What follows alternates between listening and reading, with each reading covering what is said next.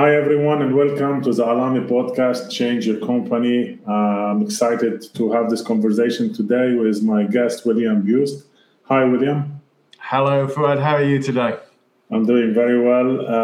William, you've been working for over 30 years now with leaders across the world to help them to create better workplaces, to help them get promoted, maybe, to build also a business that they would be proud of and to be intentional about that. What do you see from working with these leaders? What do you see the biggest challenges today when it comes to creating great, inspiring, high-performing workplaces? It's a great question. I think there are two main areas that I think leaders are really struggling with at some level every day. The first of those is developing their own skills and talent so that they can be the best individual leader that they can be. But also the second one is very much around engaging with their team. And since the pandemic, quite often that team is dispersed and remote and working from home some of the time. And so building team spirit and creating a unifying collective endeavor is, I think, much harder than it was a few years ago. And of course, the pace of everything has speeded up as well. So, there's that time pressure that we're all under all the time too. Yeah. What do you see is a big difference today when it comes to driving this team spirit, when it comes to working virtually? And what advices do you give usually to leaders when it comes to this? Well, I think this comes back to, I've written the book that's called Intentional Mastery. It's very much about intentions, but it's also about the mastery element. And that, to me, is a journey. When people join our businesses, are very new to the team, they don't know anything. They don't know what is meant to happen yet. They have to be given that knowledge. Then they are novices, in my language, and that means they're likely to make a lot of mistakes, and that's okay because they're learning. The novices become practitioners, and the practitioners are people who can do a really good job, but they can easily be thrown if the context changes. So, whilst they may do a great job with most customers, you get a customer who comes from a slightly different angle and they haven't had that experience. So things can still go wrong sometimes. But as they build their experience, they become experts. And ultimately, when we bring the insights that expertise in other areas of the business can help them with, they'll master what they do and become the very best that they can be at it. And I think as leaders, our job is to recognize not just that the team need to be brought together and work out how they work together, but also that each member of the team is at a different part of that journey. So for some people, they need knowledge. For others, they need practice and skills training. For others, more experience is the best thing they can have. And if we try to give the wrong thing, if we try to give people experience when they don't have the knowledge or the skill, we're wasting our time because they're not learning from that. And equally, if we spend time with people who need experience, giving them additional knowledge, we just confuse them. So that I think a big part of leadership mastery is about being able to recognize in each of our team members what support do they need right now. And when a leader gets that right, then the team suddenly performs so much better. Yeah. I mean, this is something which is, when I work with leaders, the idea of if we want to help them become the best they could be, the idea of practice. And you mentioned about knowledge versus practice versus experience. But overall, I mean, where do you see that knowledge would be helpful? Because for me, I sometimes I like to compare it with learning how to swim. Like leadership is like, and the metaphor I like to use is that, like, some people, they put them in a room and they tell them, like, okay, if you want to swim, you need to do this and that, and basically keep them for a couple of months or maybe a year talking about the theory of water and like floating and all this. And then they put them at one point, maybe then when they have the role, they push them in the water, and it's a little bit too late. So what's your view on this?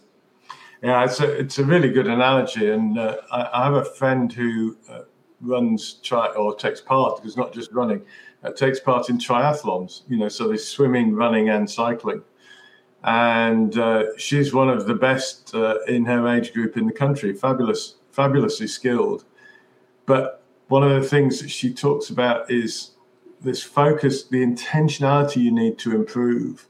So if you do all your swimming practice in a swimming bath in a pool, and then you go out to do the first stage of a triathlon, which might be in open water with big waves and things, it's a very different environment, and so things can go wrong very quickly.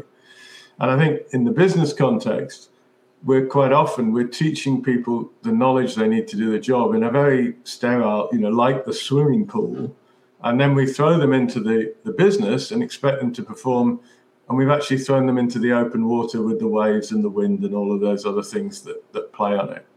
So I think one of the skills of a great leader is to being able to recognize, I say, that the knowledge that people need, but just enough knowledge so they can cope with the conditions they're going to find themselves in, rather than the knowledge that you would get out of a textbook. It's very different. And kind of when people are struggling because they've found themselves in deeper water than they expected, or however we want to extend that analogy, that we're there as leaders to support them and help them and make sure they know that they're safe, that there is that, yes, you can make mistakes and it's okay, because we'll put them right, we'll make it all work, as long as you've got the space to teach the right stroke to use in that choppy water rather than the stroke they've learned in the swimming bath. Yeah. That's something for me, which is, usually I kind of try to put them in situations which are very real in a way, like actually make them work on real projects, which would improve the business in a certain way. And because then it's a very real life situation. I mean, I remember once I was at IMD Business School in Lausanne, in Switzerland, and I was taking a course about case study teaching by a professor, and I told him, look, I don't use case study usually, but I give like the leaders and the talents a real situation or project to make them work on it to improve it. And so what do you think about that? And what he told me, he said, look, what's better than case studies is you give people like real cases, that because at the end it cannot be more real than that. The case studies is a little bit like as much as it's real, but something happened in the past. And so it has, when you have something present which has a lot of dynamics to shape it, etc., then it becomes more demanding in a way. Yeah, very much so. And I'm a real believer that part of this journey to mastery is about that real experience, not the kind of textbook made up case study experience. That has its place. It's useful when you're learning at the very early stages. But as soon as you've got to the point of somebody who's a practitioner becoming an expert, they need the real experience. They need to be looking customers in the eye if they're customer facing and seeing the reactions that they're getting and reflecting on that, and saying, then going back and getting good critique from you as a leader. This is what I said, this is what the reaction was, and that I don't feel like that worked very well. And then having a conversation around, well, what else could you have said? What reaction might that have had? And maybe doing some role play around those different scenarios after the event. When you've got that real experience to sit as a foundation, you can then do role playing to try out different ways. And that learning is because it's very real, it tends to be very sticky as well. You remember it for a long time. Absolutely. Tell us a little bit about, in your work, like what have you seen the most impactful like practices or development that when you gave it to leaders or talents that they've grown a lot, like what do you focus on, and tell us examples about in your work. Sure. So I worked recently with a training company, and they were bringing on a new senior management team. It was a family business, and the family were taking a step somewhat back, not completely out of the business, but stepping back from the day-to-day running of the business. And they'd identified 4 people within the business to act as a senior management team. And I worked with them because they hadn't really worked together before, and they certainly hadn't had the authority to make, the long-term business decisions at the top end of the business. And the interesting thing with that dynamic there was that they all had their roles. There was a salesman, there was somebody from finance, there was an operations person and a marketing person. And, they all knew those roles really well, but they were a little bit in a silo. And when we first started working, there was things that the finance person knew that the salesperson needed to know but didn't know, and so on. So we really started thinking back to what are the talents of these individuals, not what's their job title. So the finance person, sure, they understood numbers and spreadsheets and money and all of those things, but they were also interested in the dynamics of leadership and how they could develop and motivate their team, and as did some of the others. And so by getting them to talk about the talents they had, not just the ones in their silo, in their job title, but the ones they had that were supportive of everybody in that team, then the workload started to shift. And sometimes things that the finance person needed to get done were done by the marketing person because they had the talent to do that part of the work. And over time, that understanding of each other meant that they kind of did get the real benefits of synergy. The old adage about the sum of the parts is greater than the individual value, and that was very clearly true.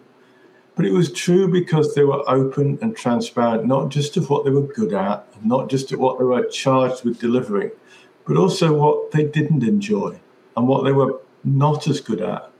And nobody was judging that; they were just accepting of it. And as a result, when a project came along, they divvied up the work in a way that played to their strengths, played to their ability, and collectively, rather than in the old days when one of them would have struggled with parts of it and done other parts well. Now they did it collectively. They did all the parts well. And a key part of that learning was that we're all told to look at our strengths and weaknesses, particularly as leaders. You quite often see this in, think about your strengths and your weaknesses and focus on the weaknesses and try to make them stronger. Well, I completely disagree. I think we should focus on our strengths and make them even stronger, really master the strengths and become the very best at the things we are really good at and really enjoy, because we can always get support from the rest of the team for the things that we're not good at, and allow them to do those things when they really enjoy them and are really strong at them. And then collectively, we're playing to everybody's strengths rather than trying to lift both the strengths and the weaknesses.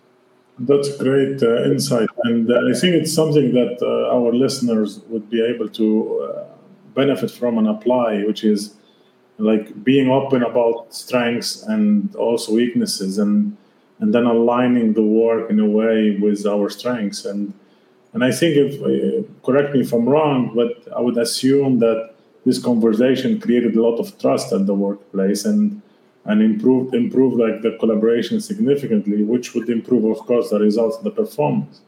Yeah, it is. And it does take, because it's about trust, it does take a little bit of time for it to develop and to grow. But you're right, it's that level of trust builds, particularly when people are vulnerable around their weaknesses and expose that to others in the team. I think there's certainly I'm in the UK, and certainly there's a kind of British attitude of the stiff upper lip, and we have to not show that we're not good at some of these things. And I just think it's such a shame, because when you are vulnerable and expose those to people, they reach out to help rather than reaching out to criticize. So yeah.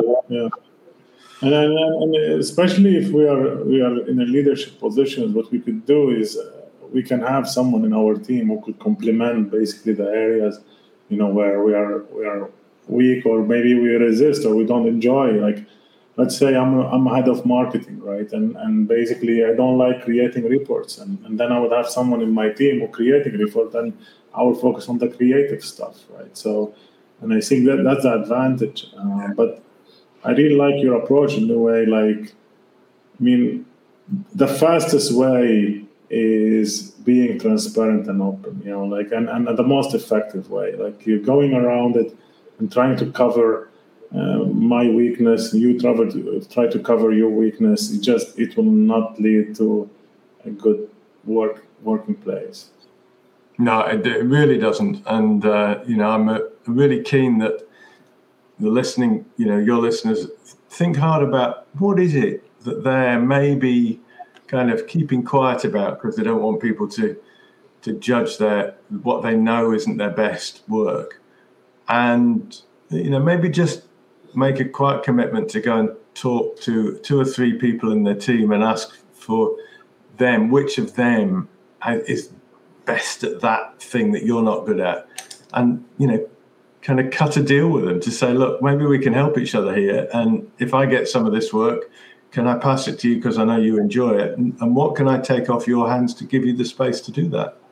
Yeah. Those conversations are fabulous when they happen. Of course, absolutely. And again, like the openness, once you open up, it forces everyone else to open up in a way. Maybe it will take a little bit of time, but at the end you have very open, and this openness actually will have a ripple effect on openness about the challenges that the company is facing, about challenges that the customer is, having, and we need to address it. And instead of trying to cover it, no, it's not. It's not because of me. We did like the right thing. It's like no. We made a mistake collectively. We made a mistake, and we need to adjust this. So that's the level of openness, which would be. Yeah, and I think we can. You can spend a lot of time doing a kind of when something does go wrong. You can spend a lot of time thinking about the causes of that, and trying to work out who was at fault. And all of that is pointless. The only question I think we need to ask is, how do we learn from it? How do we make sure that doesn't happen for the next customer? Yeah, of course, you've got to put it right for the customer that's had the bad experience, and would expect everybody is doing that anyway. But the kind of dissection that some companies go into when there's a problem, in order to point a finger and say, oh, it was William's fault or Mark's fault, or and blaming somebody, as opposed to what can we do differently? How can we redesign what we do so that doesn't happen? Or what training does somebody need so that they have the experience to be able to do this better next time? Yeah. It's what the aviation industry has done for years, after all. And it works. Yeah. I had maybe just to kind of reflect on my own journey, like when I was in the corporate world, and I was doing work which is I didn't enjoy that much, and then I kind of found what I really wanted to do, which is doing organizational development, like this kind of program which blend learning and development with business improvement and collaboration work. So when I was in the corporate world, and I realized what I really wanted to do, which I enjoy. I felt that that would bring me joy in a way. So I started to kind of talk to senior leaders, and at one point I had one opportunity, and basically with time I transitioned into that role, and that was it in a way, that from that day on, like, everything started to be completely different. I was enjoying, I'm going to work every day because I wanted to go, and I was enjoying it so much. So, and this is a thing which is, it's gradually you can also align what you do with what you value and your strengths in a way, and then it will give you satisfaction, I think, and then you will become, of course, more successful because you are interested in getting better at it, because you like what you do, you believe in what you do, right? And that's at the heart of what I mean by intentional mastery. Yeah. And the book's in 3 sections, and the third section is called Mastering Joy. Because I really believe if we don't enjoy what we do, we are never going to be the best we could be at it. But when we enjoy it, it's no longer work. It's just something that we want to spend time doing. We want to spend time getting better at doing. And we put in the effort in order to know more, to have more experience, to have better skills, and to have the insights that we can bring to bear on what we do. Yeah. I mean, I cannot agree more, which is the joy should be part of it. And I think the more we can, make this as a priority or of importance in the workplace, the more we can have successful workplace and, of course, fulfilled leaders and talents. My final question to you is, what's one piece of advice you would like to pass to leaders? I think, first of all, be honest with yourself about what you are good at, and are honest with yourself about where you still have development to do. Because I'm a work in progress. I've been in business for a long, long time, but I'm still learning and developing and thinking about what else do I need in order to be better tomorrow than I am today. And that hunger to continue to develop your own skills and experience and insight will serve you well for the rest of your working life. So it's if you do that reflection, you will be a better leader tomorrow than you are today. Absolutely. And I think this is the spirit of the journey in a way that I've been on, and the work that I've been driving. And I'm sure that you are helping a lot of leaders to go on that journey. I think what's great about it is that it's fulfilling. It will give you joy with every step you take on that journey.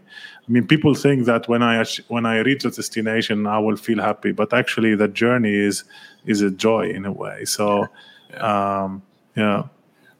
I've always said that mastery is not something. It's not a destination. It is a journey, and the joy comes from seeing that you are still developing and seeing the things that you learn from as the journey goes on. And these days I have a lot of fun, and I suspect from our conversation, I think that you probably do too.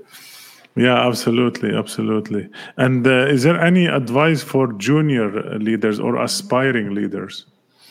I think find the people. Look for a great mentor, somebody who's got the experience that you want to build on, who's worked perhaps in the area you have, so has that knowledge and skill, and spend time with them to understand what you need to do and let them understand you a bit and be able to advise you. I always think we shouldn't look up to the leaders that we want to emulate. We should look into them and spend time getting to know them as individuals and understand their journey, and that will help you on yours.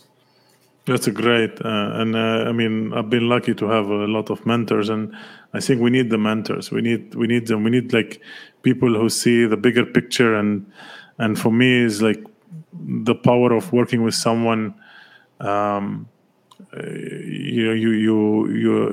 inspire you in a way that they will help you develop the character. And I think the character is what you are after in a way. And this is when you work with someone like this who is in the place that you would like to be, or at least knows it more than you do.